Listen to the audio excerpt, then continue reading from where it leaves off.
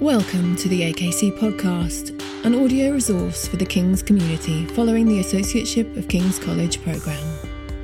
The AKC is an inclusive, research-led programme of lectures which explore diverse religious and cultural perspectives.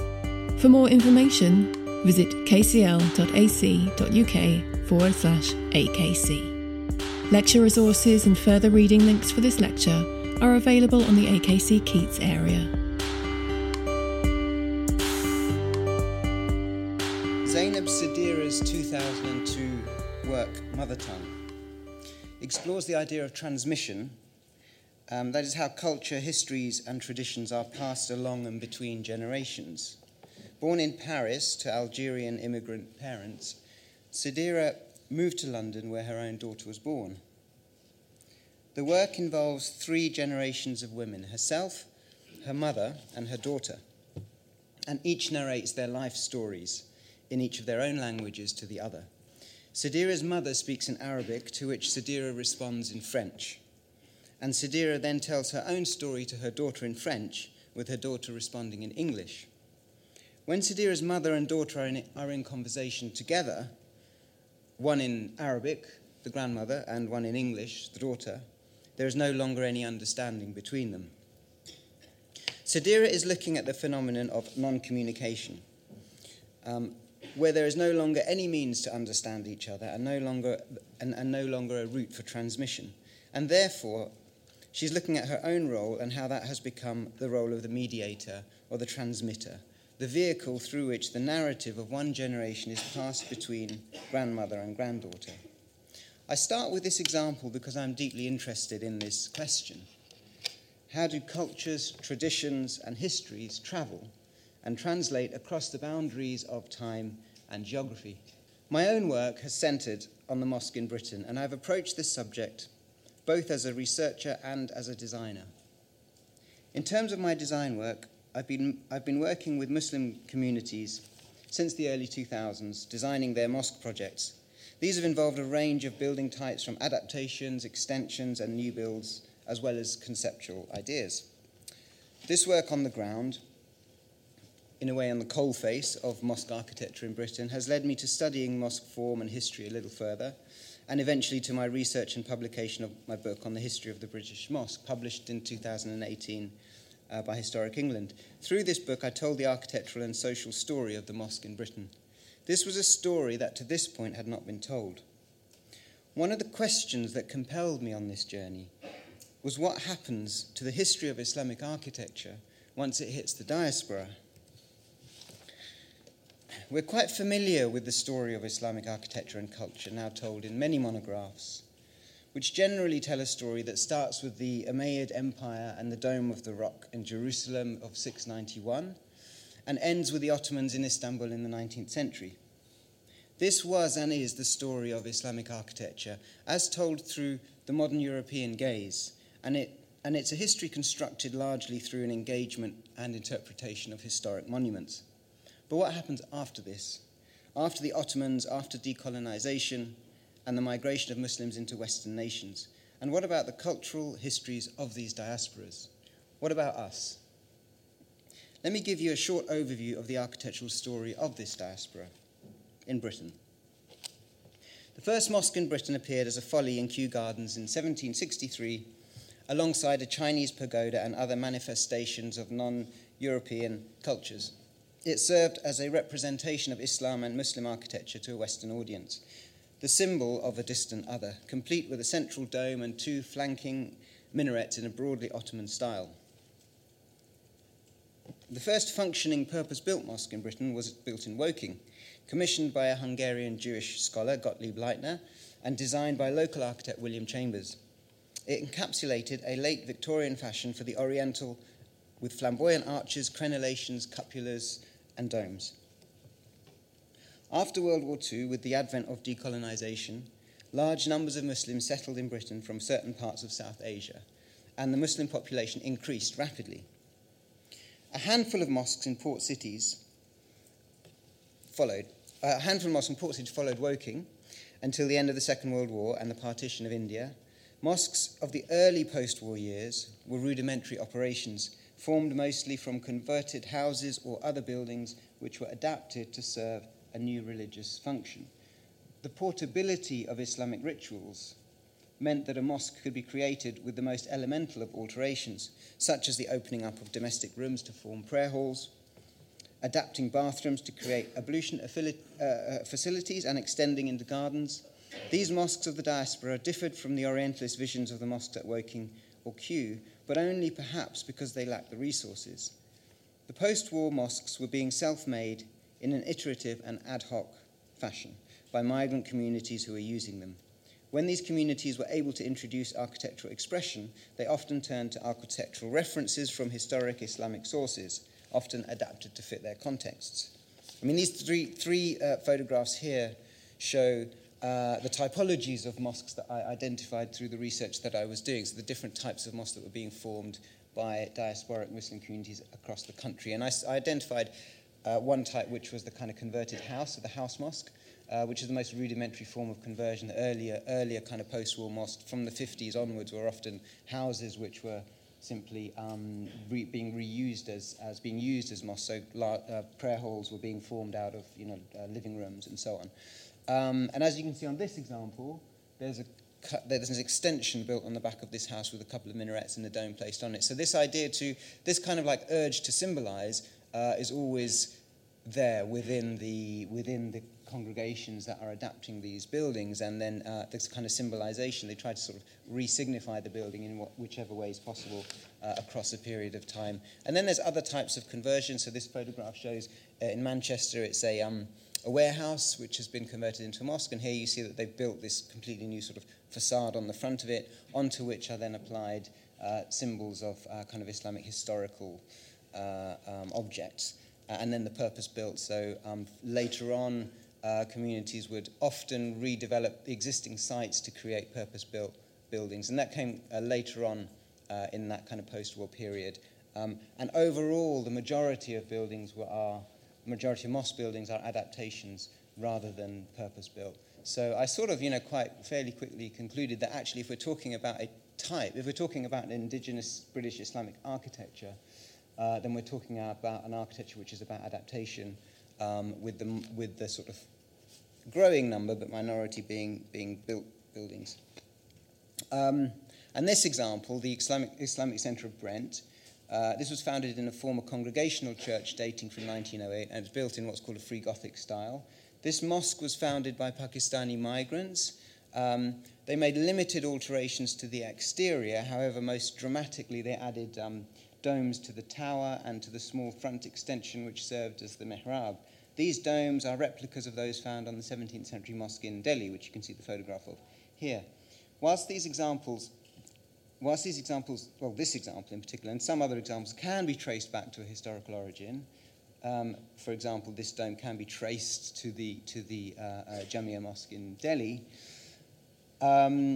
such a lineage is not always clear. In many, if not most cases, the Islamic architectural references replicated on post-war mosques are more generic or approximations of historic Islamic architecture from places where Muslim empires once ruled. As Muslim communities became more established, they started building new mosques, usually to replace their existing adapted buildings, which were emerging from the sort of 1970s onwards. The Nur al-Islam Mosque in Bolton is a good example of how post-war purpose-built mosques took Islamic historical references and combined them with vernacular English architectural idioms, resulting in a new hybrid language, which we could describe as an architectural bricolage or perhaps an Islamic Creole. Let me go into a little bit of detail about this building, because it's instructive as to how this language of British Islamic architecture has been produced. It was established and built by migrants from Gujarat who started settling in this part of Bolton from the 1950s. This mosque tells a story of how a place of worship has been created through an incremental, community-led process. From the 1960s, the community had adapted a nearby house for use as their mosque, and it was in the late 70s that this site here on Prospect Street in Bolton was purchased and planning approval for a new mosque obtained in 1977. The building was funded by the congregation, and so it was built slowly, opening in 1983. It was a low-cost endeavour, and it was as a low-cost endeavour. It's unadorned and plain. It was essentially it was the building that they built was part one, perhaps part two-story, I'm not completely sure, just a brick enclosure with a flat roof on the top of it. So fundraising took time, so they continued to fundraise, and it was another 10 years before the mosque could think about further works. In 1993, planning permission was approved for a first floor extension, and in 1994, approval for a new roof with the dome and minarets, all of which were built afterwards. So what you see now was the post-94 adaptation to the first stage of the building. The planning drawings are rudimentary, showing a dome profile perched on the end of a timber-pitched roof with a simple minaret erected along the front facade, and shorter flanking minarets on the side of the building, which were not built. But the single minaret and dome were built, as you can see. And it uses the same yellow brick as the rest of the building, with the main dome and smaller dome topping the minaret moulded in glass-reinforced plastic. And this is a material that was becoming, and was by now, ubiquitous in the fabrication of such Islamic motifs in mosques around the country. Another quite striking and inventive feature, I think, added to the building with this roof construction are a pair of gable ends on the front elevation. These have the profile of a bulbous dome, perhaps Mughal style, cut into the face of the gable, so creating a curious amalgamation of a very vernacular roof element, the gable end, which you see here, and a somewhat exoticized dome profile.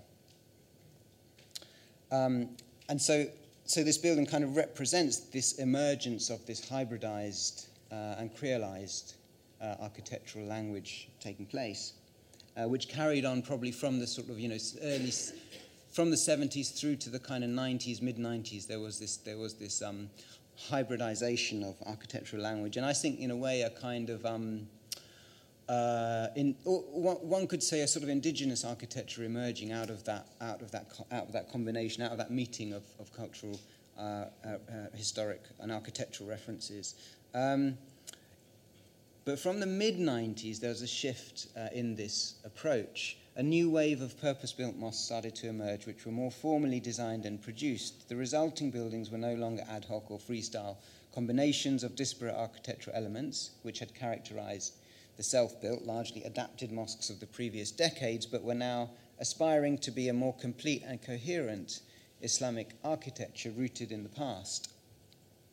The 1996 Bilal Mosque in Leeds, this is a drawing of it here, and this is the building, is perhaps one of the initiators, I think, of this trend, designed by Bradford-based Iraqi-born structural engineer Atba al-Samurai.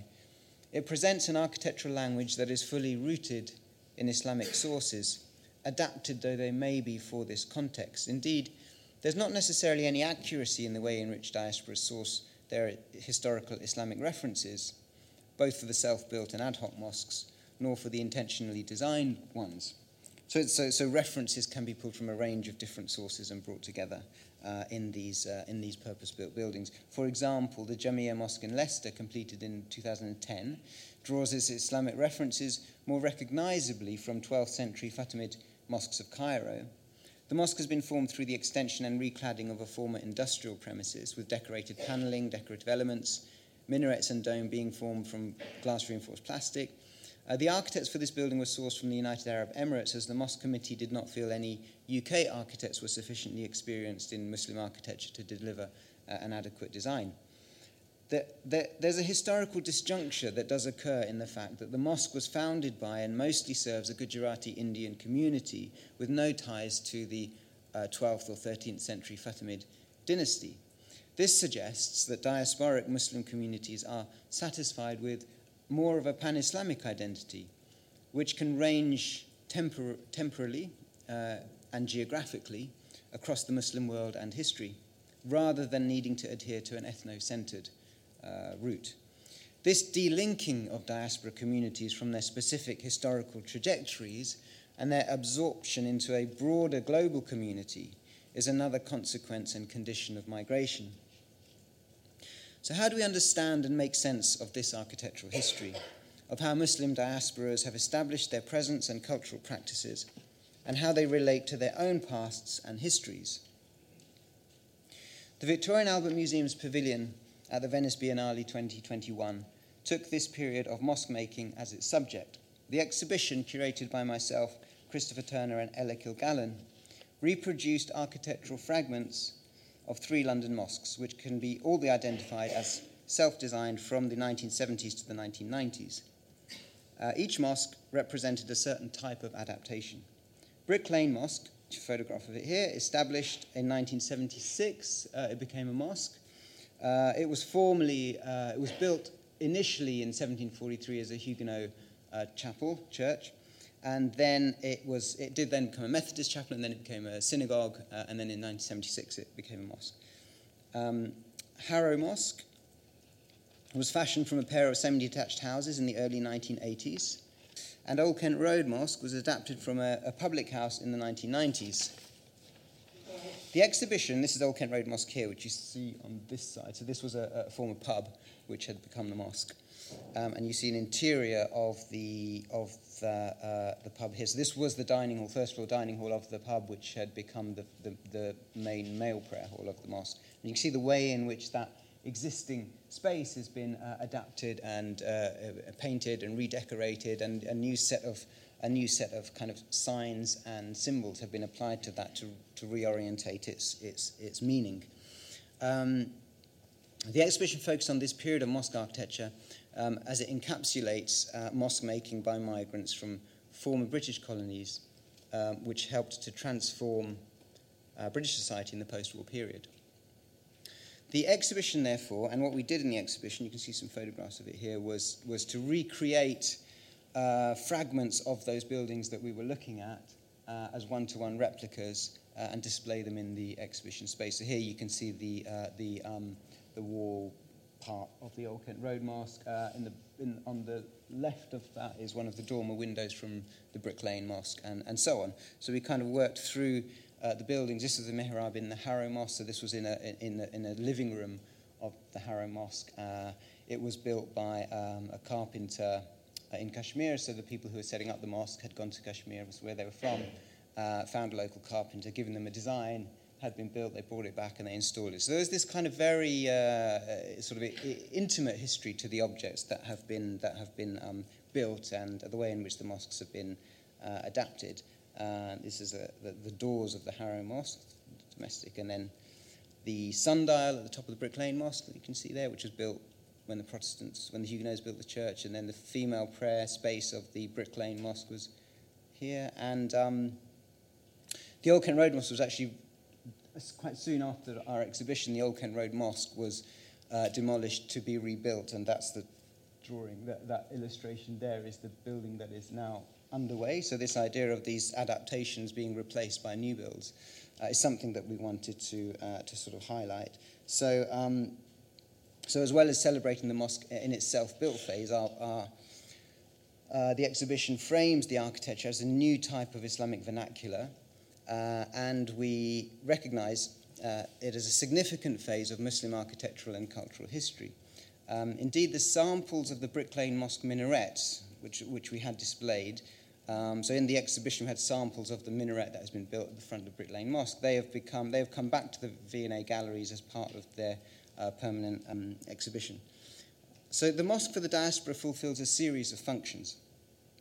And I've become interested in how the psychological condition of the migrant and the pain of dislocation is present in the making of diasporic life worlds, of which I argue the mosque is a constituent part. The Indian-American psychoanalyst Salman Akhtar talks about what he calls the pain of migration and its cumulative trauma on the migrant ego. He describes how, according to human developmental terms, in early infancy, there is what he calls synesthesia, where one sensation can be replaced by another, colours become sounds, sound replaces touch, and so on. And it's something that we can experience in dreams, he says. And he describes how in normal ego growth, synesthesia develops into sensory compartmentalization. So a person living in their normal, familiar environment can cross and recross this ambiguous terrain between synesthesia and sensory compartmentalization many times. So being able to move between sort of conceptualizing the blurring of boundaries and being able to move between, or existing within a space where boundaries are blurred and a space where categories are much more kind of compartmentalized. So what Akhtar argues is that a person can move between these many times. He says you can cross and recross this boundary. And this is the foundation of metaphor. And he says that one of the major problems with early immigration is the loss of metaphor and its replacement with literalness. So this ability to cross between a situation being in a space where boundaries are blurred and a space where categories are much more distinct is lost in that process of migration, early immigration, he says. And it's what he calls a linguistic regression in the mind, leading to literalness. Akhtar offers further analysis of the diasporic psychic condition that results from the rupture of migration. He lists a number of attitudes and fantasies that the migrant adopts. Firstly, there is the attitude of repudiation, a sensory denial of being in a new place. Then the fantasy of return, which is continuously delayed until in most cases it is abandoned. After this comes the fantasy of replication, that if return is not possible, then the migrant will remake their lost homeland in the new place. And it's this replication as a way for the migrant to... Well, it's this replication I'm particularly interested when looking at the architecture of the mosque and the signs and symbols and the references that have been produced, that are used in the production of the mosque in Britain. And the idea of this replication potentially being a way in which the migrant can deny loss and minimize what Akhtar calls the laceration of the self that they have suffered. Objects, then, that are used in this process of replication take on a shamanic and totemic significance, onto which are transferred the traumas of dislocation and the loss of that environment that emplaced the person in the world. I can't remember what my next one. My argument is that the architecture of the diaspora mosque becomes an instrument through which to reimagine and reconstruct the historical and cultural trajectories of migrants that have been interrupted by colonization and migration. So this brings us back to the idea of transmission that I started the lecture with, and to the question of how is culture, history, and tradition transmitted across generations when communities have suffered such violence and dislocation, and when their trajectories now exist on either side of a historical, geographic, and epistemological divide. The architecture of the diaspora mosque, according to my reading here, is an attempt to transmit across this gap and to ground dislocated Muslim communities to an imagined, coherent, and continuous Islamic culture and history. As a designer of mosques, I too must take up a position in this process of cultural transmission. So one of the earliest of my built projects was the Chaperan Mosque on Hackney Road in East London. And this is a photograph of the project when I started it, which was it was a house at the end of a terrace, and the house had been adapted to form the mosque. It was a local Bangladeshi community that was running the building. And at the back of it, they had a single-story workshop, and that space had been adapted to form the prayer hall. And the project was to refurbish the house, to redevelop the house, to retain it as the mosque, and also to build a new building at the back, which would sort of tie together with the existing front building, so kind of extending the facility. And for this project, I took a pattern that is found in Islamic cultures of Central Asia and rescaled it to use it as the basis for a design of a facade for the building. Rather than a literal replication, I was interested in an abstracted and fragmented replication. The geometric pattern of the 13th century Anatolian tile is scaled up to become the facade. And it is decentered so that part of it is lost outside of the frame of the building, which you can see in that image there, that the pattern itself continues outside the scope of the facade of the building. And here you see the new building and then the existing building alongside it. And the steel lattice infill is a replication of the window tracery of the 1889 Woking Mosque. So I was trying to touch on all of the cultural entanglements that building entailed. This is another photograph you can see that front building and how that was restored. And this is the lattice on the left on the building, and then on the right-hand side is a photograph of the Woking Mosque window. I deployed a similar approach to Islamic pattern and contemporary abstraction in the mosque I designed in Aberdeen. and this is the site for the Aberdeen Mosque. It was it's kind of at the end of this row of houses here, that single-storey works building, and it was a redevelopment of that site to create the mosque building there. So here I looked at, again, a traditional Islamic pattern, which was cast in concrete panels and forms the dominant part of the front facade. Ceramic tiles, which are individually designed and made by the artist Lubna Chowdhury, are placed in the centre of each panel, thereby interconnecting the historic symbol of the pattern with the contemporary crafted object. The other parts of the facade are made with a contemporary concrete cast pattern and granite blockwork to reference the materiality of the street. So the granite blockwork is on the ground floor level. In this way, the architecture of the mosque is a frame on which a composition of visual and historic references are assembled. In the design process for Aberdeen, I explored the different ways in which Islamic geometric patterns, which have come to serve as a quintessential sign of Islamic art and culture, could be altered and shifted, disrupted slightly to symbolize the disjointed process of transmission. One of the exercises was to work with artist Adam Williamson to explore geometric patterns that transition between traditional Celtic and Islamic. Eventually, the relationship between an imagined past and diasporic present was represented through the placing of these contemporary individual stars into the traditional cast pattern work. So in each of these projects, I use architecture as a metaphor to represent the condition of the Muslim diaspora in Britain as I understand and have experienced it. This understanding is based on how I have processed my own lived experience as a second-generation migrant, as well as how I have researched British Muslim history. In my projects, the historical references are slightly contorted as they are transmitted across the rupture of migration and dislocation. I am saying that in this process of attempting to restore a historical continuity through architecture that the mosque in Britain represents or attempts, something is fundamentally being lost.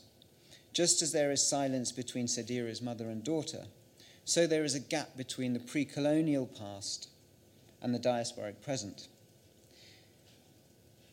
In that gap, you have lost context, metaphor, nuance, complexity, and what you are left with is an incomplete series of fragments from which you must reconstruct a new world. This continuous reconstruction that must navigate that diasporas are engaged in must navigate a real and imagined past and a new and often traumatic present. And this negotiation changes both the diaspora and the host. However, reconstruction is not a straightforward remaking of that which has been lost. I contend that diasporic reconstruction is as much, if not more, an act of reinvention. To me, it is less that a past world is being restored, but more that a new world is being made. In my project for the redevelopment of Folkestone Mosque, I wanted to explore further and find a language for this process of reinvention. We carried out workshops with local children who attended the mosque, and we took walks along the seafront and collected objects. From these, the children made drawings and prints, and from these, I developed new types of pattern. So these are drawings and prints that the kids made, and then I developed a new type of pattern based on the drawings. And this pattern was placed within a six-sided hexagon, which is a familiar geometric device in Islamic art, but the internal pattern was completely new, and it had been derived from the drawings of the children. This new hexagonal pattern was then repeated to form a lattice facade of the new mosque. And this was my attempt, which you can see here, and this was my attempt to try and emplace a new type of Islamic pattern which follows the structure of traditional geometries but is derived from the real lives of the mosque communities. And this is a plan showing where a building is being extended towards the front, that kind of green part, and this is a visualization of the new sort of mosque with that new pattern work and the new trellis on the front. And it's this space between reconstruction and reinvention that is, for me, where the architecture of the mosque and of migrancy exists. So one of the ways in which I've tried to explore these qualities, these kind of existing qualities of the adapted and self-built mosque in Britain, which is this amalgamation of signs and references to create this kind of new Islamic creole, has been through drawings made on visits and research trips. These drawings are part remembered and part invented assemblages of mosques encountered in British townscapes. They serve as my own visual processing and documentation for possible future use. As you can see here, some of them. And another example of my ongoing exploration into this experience of the mosque in Britain is the installation model made for an exhibition in the V&A in 2019. This was made in response to a model of an Indian mosque in the gallery, and this model is made entirely of paper.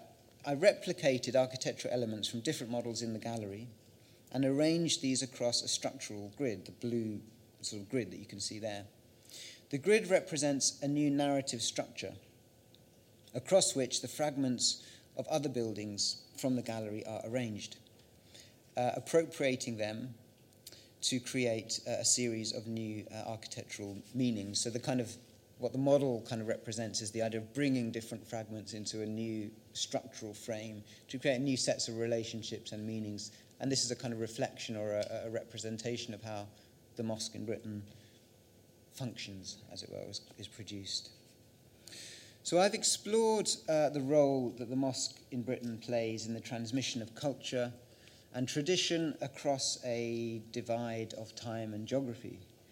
It's an instrument through which the migrant processes their experience of dislocation, projecting onto the mosque totemic objects, signs and symbols which represent lost worlds and arrested futures. And I've described my own endeavour to develop a design language for the mosque which responds to the reality and complexity of Islam in the diaspora.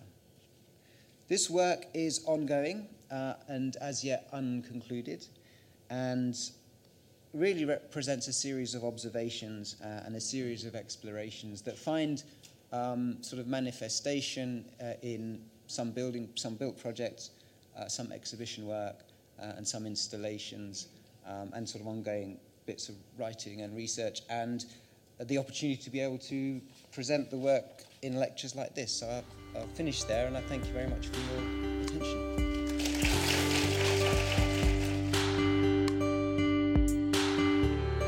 Thank you for listening to the AKC podcast.